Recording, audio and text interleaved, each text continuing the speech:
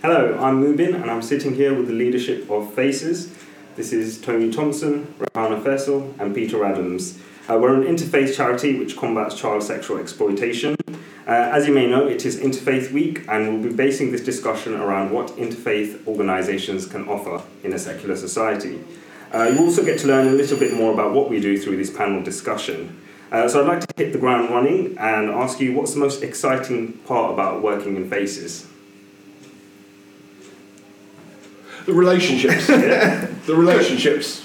The opportunity to work together across faiths that often are regarded as being divided, but actually to talk about really deep, complex issues openly and honestly, and to do so knowing that we're all on the same side. Yeah, I think as a principle, we learn more from people who are different than you are than people who are the same, and it's not just the friendships, but built on those friendships is a mutual respect and an opportunity to learn from each other. So I've learned so much through the friendships and the relationships within FACES. I know I'm a different person now than I was 5 years ago, and a lot of that is due to those relationships and the discussions that I've had. Yeah, and I think just to build on that, we haven't been a group of people who have come together to perform a particular function. We've worked really hard on building those relationships. We have supported each other, we've been patient with each other, we've humoured each other, and we've listened to each other, which has created a context really where we've been able to have really challenging conversations and learn from it and move on from it and grow as an organisation because of it. And I think as an interfaith organisation, I think that's a really important part of what we do, but I think we're especially good at it here at FACES, and I think we often find that other people are really impressed, sometimes taken aback by the level of openness and frankness of the discussions that we're able to have. Mm-hmm. So you mentioned challenges. Can you give me a specific example or a case study in this case about a challenge which you kind of resolved, and how did you resolve it? Well, I think the obvious one is actually, and really what brought us together was a sense of finger pointing at child abuse, exploitation within each community. So, for example, when the stories around Muslim grooming gangs, quote unquote, were very dominant, Rahana and my conversation was, actually, I can't point the finger at you because I look at the Church of England, which I'm a part of. We've got child sexual exploitation cases coming out of our ears. And we need to deal with it, but I can't point the finger. So it's actually that very real honesty, reflection around issues that are common to us. Okay. There's a real challenge to be honest and open and vulnerable at that point. Would you say it's more of an institutional thing then, rather than a faith issue? It's at every level. I mean, I wouldn't say it's not primarily to do with faith, it's around the institutions, structures that are formed around faith, yes, often. Okay. I just build on that to say that abuse, sort of really central to abuse and how it happens are power, imbalances of power, and how that functions, and that's across different forms of abuse, whether that's exploitation, sexual, criminal, whether it's familial abuse, whatever context that is, domestic violence, there is an imbalance of power often, and there is an abuse of power, and that can happen, yes, at an institutional level, but it can happen at individual levels as well. But again, those are the conversations that we've been able to have and the nuances that we've been able to develop. I know that Tony and Peter won't mind me talking about the way that we reflect on how narratives are built differently for different groups of people, and again that's because of power and who has it and who doesn't. So articulations and narratives around abuse within the Christian faith institutions has been very different to how on-street grooming of children has been framed as a Muslim problem. And again, that's because of the strength of our relationships that we've been able to have those conversations and acknowledge the unfairness in those narratives. That's an interesting point you made there. Oh, yeah, I was wondering what Tony thought about this. Well, I was just thinking we can apply that to abuse, but I think the challenge is it's not just in abuse, it's in society as a whole. And so one of the challenges that we've had to face is those power imbalances and the prejudices and the deep-seated institutional racism that lives in society, and to challenge that amongst ourselves and to make sure that there's a shared power between Christians and Muslims within faces, between men and women within faces, and to learn and understand those dynamics. And it's a challenge that we've had to face amongst ourselves, but also recognise that there is that challenge in wider society, a challenge within the groups that we represent. And so whilst we have faced and to a certain extent overcome those challenges amongst us, we're still battling with those challenges in wider society, which influence abuse and causes abuse, but it's not just exclusively within abuse, it's with society as a whole. And I think that's a major challenge and a battle which we are seeking to fight together. Okay, so changing gears a little bit, either Tony or Peter can answer this for me. Thank you very much. What do you think Christianity offers to child abuse?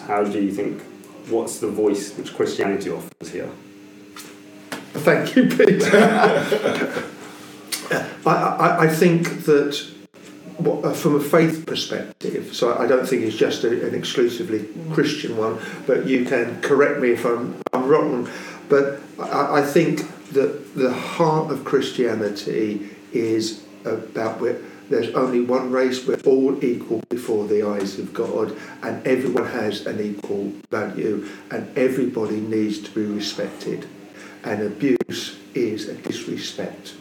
And that there is also, in the heart of Christianity, is an answer to the power imbalance, which is those who have power seek to humble themselves and use that power for the benefit of others, which is what Christ did. And Christ, being, I would say, as being God, demonstrated who God is by making himself, humbling himself to make him as a servant, and actually giving his life up for others. And so therefore I bring the sense that I need to speak up for those who are disadvantaged, those who are powerless, which includes those who are abused. Yeah. We need to call evil evil, sin sin. Yeah. And recognise that, not fudge it, not play games with that, and recognise it whether it's in our midst or whether it's out there.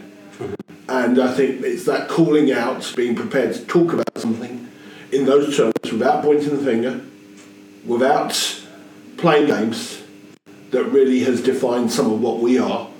And because actually what we bring to this is openness, honesty, integrity, as well as that respect for all. Okay, Rehana, so what would you say Islam offers in this respect? I think really central, I think Islam offers so much to this, but perhaps I'll reframe the question and slightly talk a little bit about my motivations and what my faith brings to me, and what I hope to bring to this conversation is compassion, which I think is a really central part of our faith.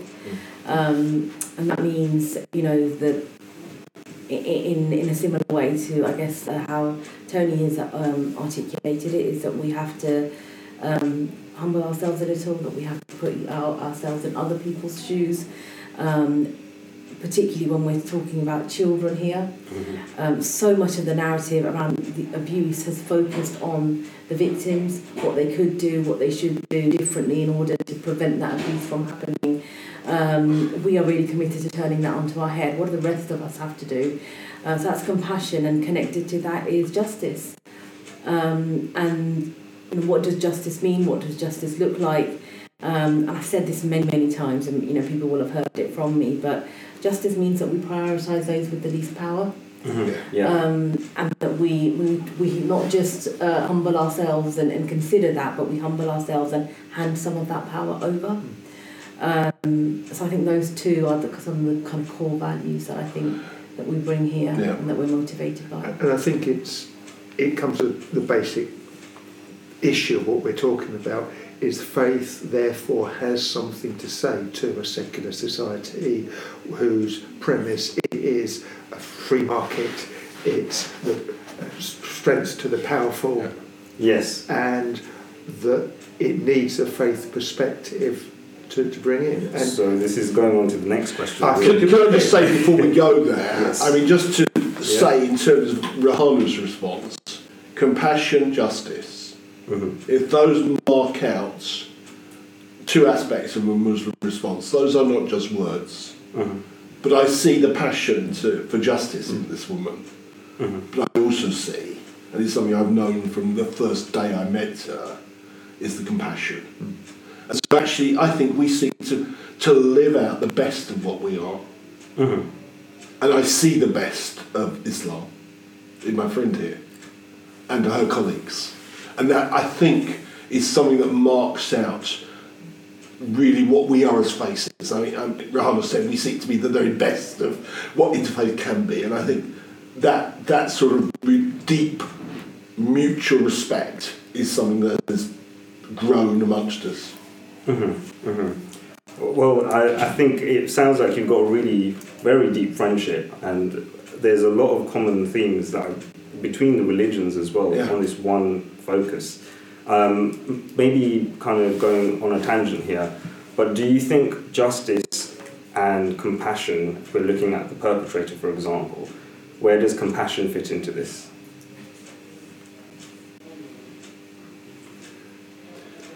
It fits in.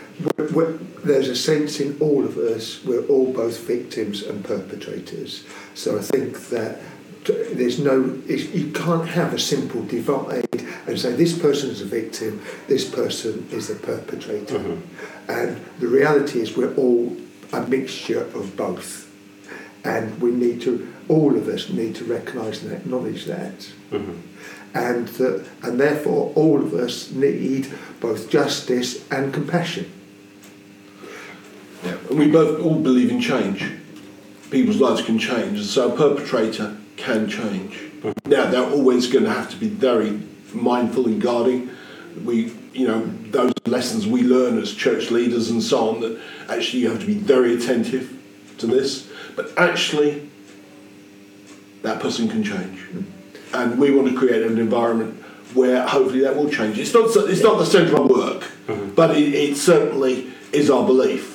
So in practice, and this is where at times faith communities have got it wrong, where they haven't got the two together. And so if you've got someone who has abused children, and as it happens within faith communities, for example, there needs to be compassion for them and help them to know that there's forgiveness that's available for them, but also justice comes in.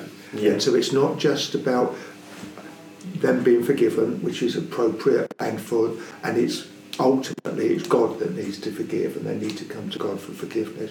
There's also justice that's needing to be done, such that they need to go through the appropriate channels in terms of justice in the system, which is potentially going through the courts and elsewhere, and so the two go together. And also, I think the world is quite complicated, and we often talk in binaries, but that's not reflective of the world we live in. So victim-perpetrator binaries are probably not that helpful. But I think ultimately what we want is for these violations not to happen at all. And we need to be able to imagine a world where that doesn't happen. And if we wanted to create that world, then what do we do? And that does require compassion, empathy, work, support with everybody. It's kind of almost going backwards to come forwards. Okay, so we'll move on to the next question here. So this is what the theme of this discussion is about. So what are the implications of interfaith work in a secular context, particularly when secularism seems to be presented as a default of British society? Well, I'll just open up to say that there are often framings of secularism as being default or as being neutral, but it's neither of those things. Mm-hmm. So secularism has its own articulations, it has its own ideas, and it has its own actions and consequences in the ways that it functions. And we see that in Britain, we see it in France very acutely. And so I'm just going to open by saying that's just a false characterisation of what secularism is, mm-hmm. And what it does for society. That'll be my opening, and I'll let my friends respond to it.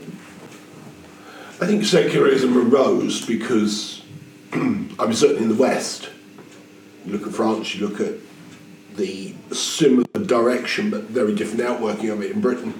Secularism arose because of the power and the abuse of power by religious institutions, and in our British situation, the Church of England, for example, mm-hmm. as it was so wedded to the establishment, or is still so wedded to the establishment. So, Peter, my question would be, what, from this perspective as a modern interfaith organisation, how are we placing ourselves in that position of power? Of course, you recognise that. And what do we offer in response to secular society? Whilst he's thinking, that whilst we claim to be a secular society, we are a large percentage of it is also faith-based. Yeah. And so a secular society can't enforce secularism on everybody. It's the mistake that Peter's talking about has happened in the past in terms of the church seeking to impose itself on everybody. Mm-hmm. And in a sense, there is that dynamic in fallen human nature that wants to do that. And at the moment, it's secularism that's seeking to impose itself on others. Could you give us an example here?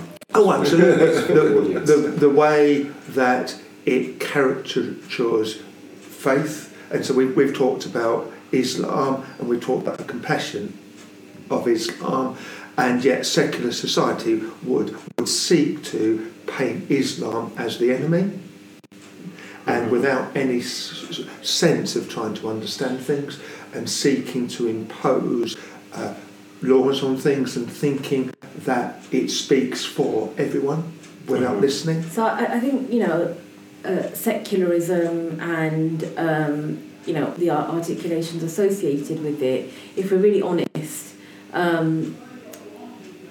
serve to discipline us.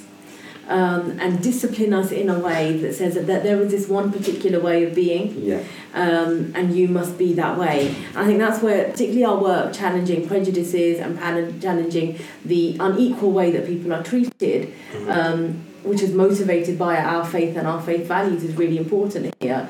Because going back to my original point, secularism is not neutral.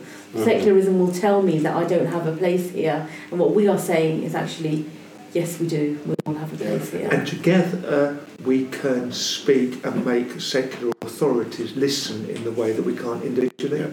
And part of our role, I think, is to help secularists, secular societies, secular powers to understand faith and to speak on behalf of faith, not just on behalf as a Christian or a Muslim, but together and challenge. There are other ways of thinking about things. And that you need to take that into count to bring about a healthy society. Yeah. So we're kind of coming to the end of this discussion here, but I do want to have one final question. It's kind of linked with the previous one. What do you see for the future of interfaith organisations? I'll let you start off, Peter. I mean, I think to just tie it in with where we were, for myself, as somebody who has a leadership role in the Church of England, which is still so very linked to the secular state, we have a position of power. I recognise that. I cannot fail to. I must not fail to own that. I want freedom for all my friends. I want faith to be taken seriously. And my role, particularly within that context of being a member of the Church of England, is to create space for all. Now, what the future holds in terms of the continuing place of the Church of England, I don't know. But my place at the moment is to recognise I have power, but to create equal stage for all of us. And recognise, yes, I have a role in inviting friends to join me in that space. That then my power in invitation then has to be laid down so that we are equals on that stage. But I do know that faith is important. I don't want to see faith ruled out as some versions of secularisation have continued. So actually, I think Faces gives us the opportunity to explore what faith brings to society and to create a platform for that. But to do so in the modern world where people from an Islamic community, people from a Christian community are able to walk forward together in working for the best in our society. Rehana, what do you make of that? I think if interfaith faith organisations are going to be able to speak meaningfully to the challenges that we have in society, in the country, then I think there needs to be a real shift in the way that we work. I said right at the beginning that I think faces are unique, and I really mean that.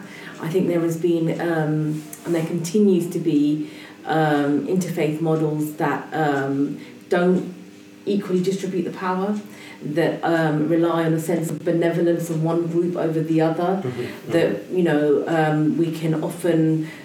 I know that I've been there. That I walk into a room, and there are all of these assumptions loaded onto me, and I feel I have to respond to those assumptions when we have that. And we've erased that. We try and erase that. We're working on that in here, but that isn't the case across interfaith groups.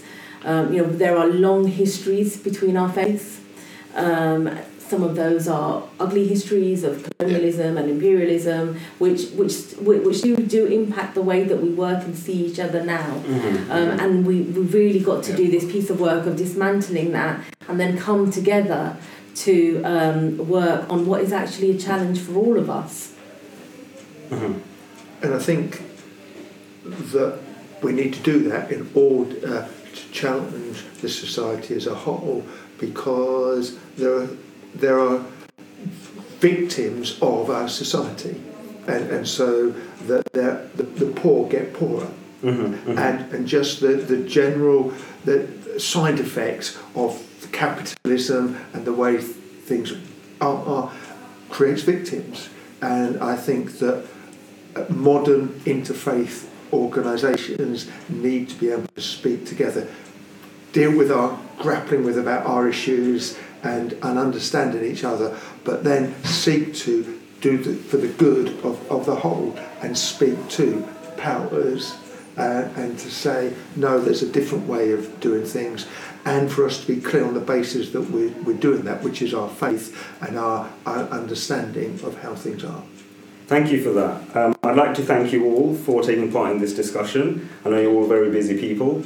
So, as you can see, Faces has an active dialogue, one which we're reinterpreting, challenging in many ways. But at the core of it is protecting children. We can all agree on that, but also we have other values which flow from that: justice, compassion, mercy, patience.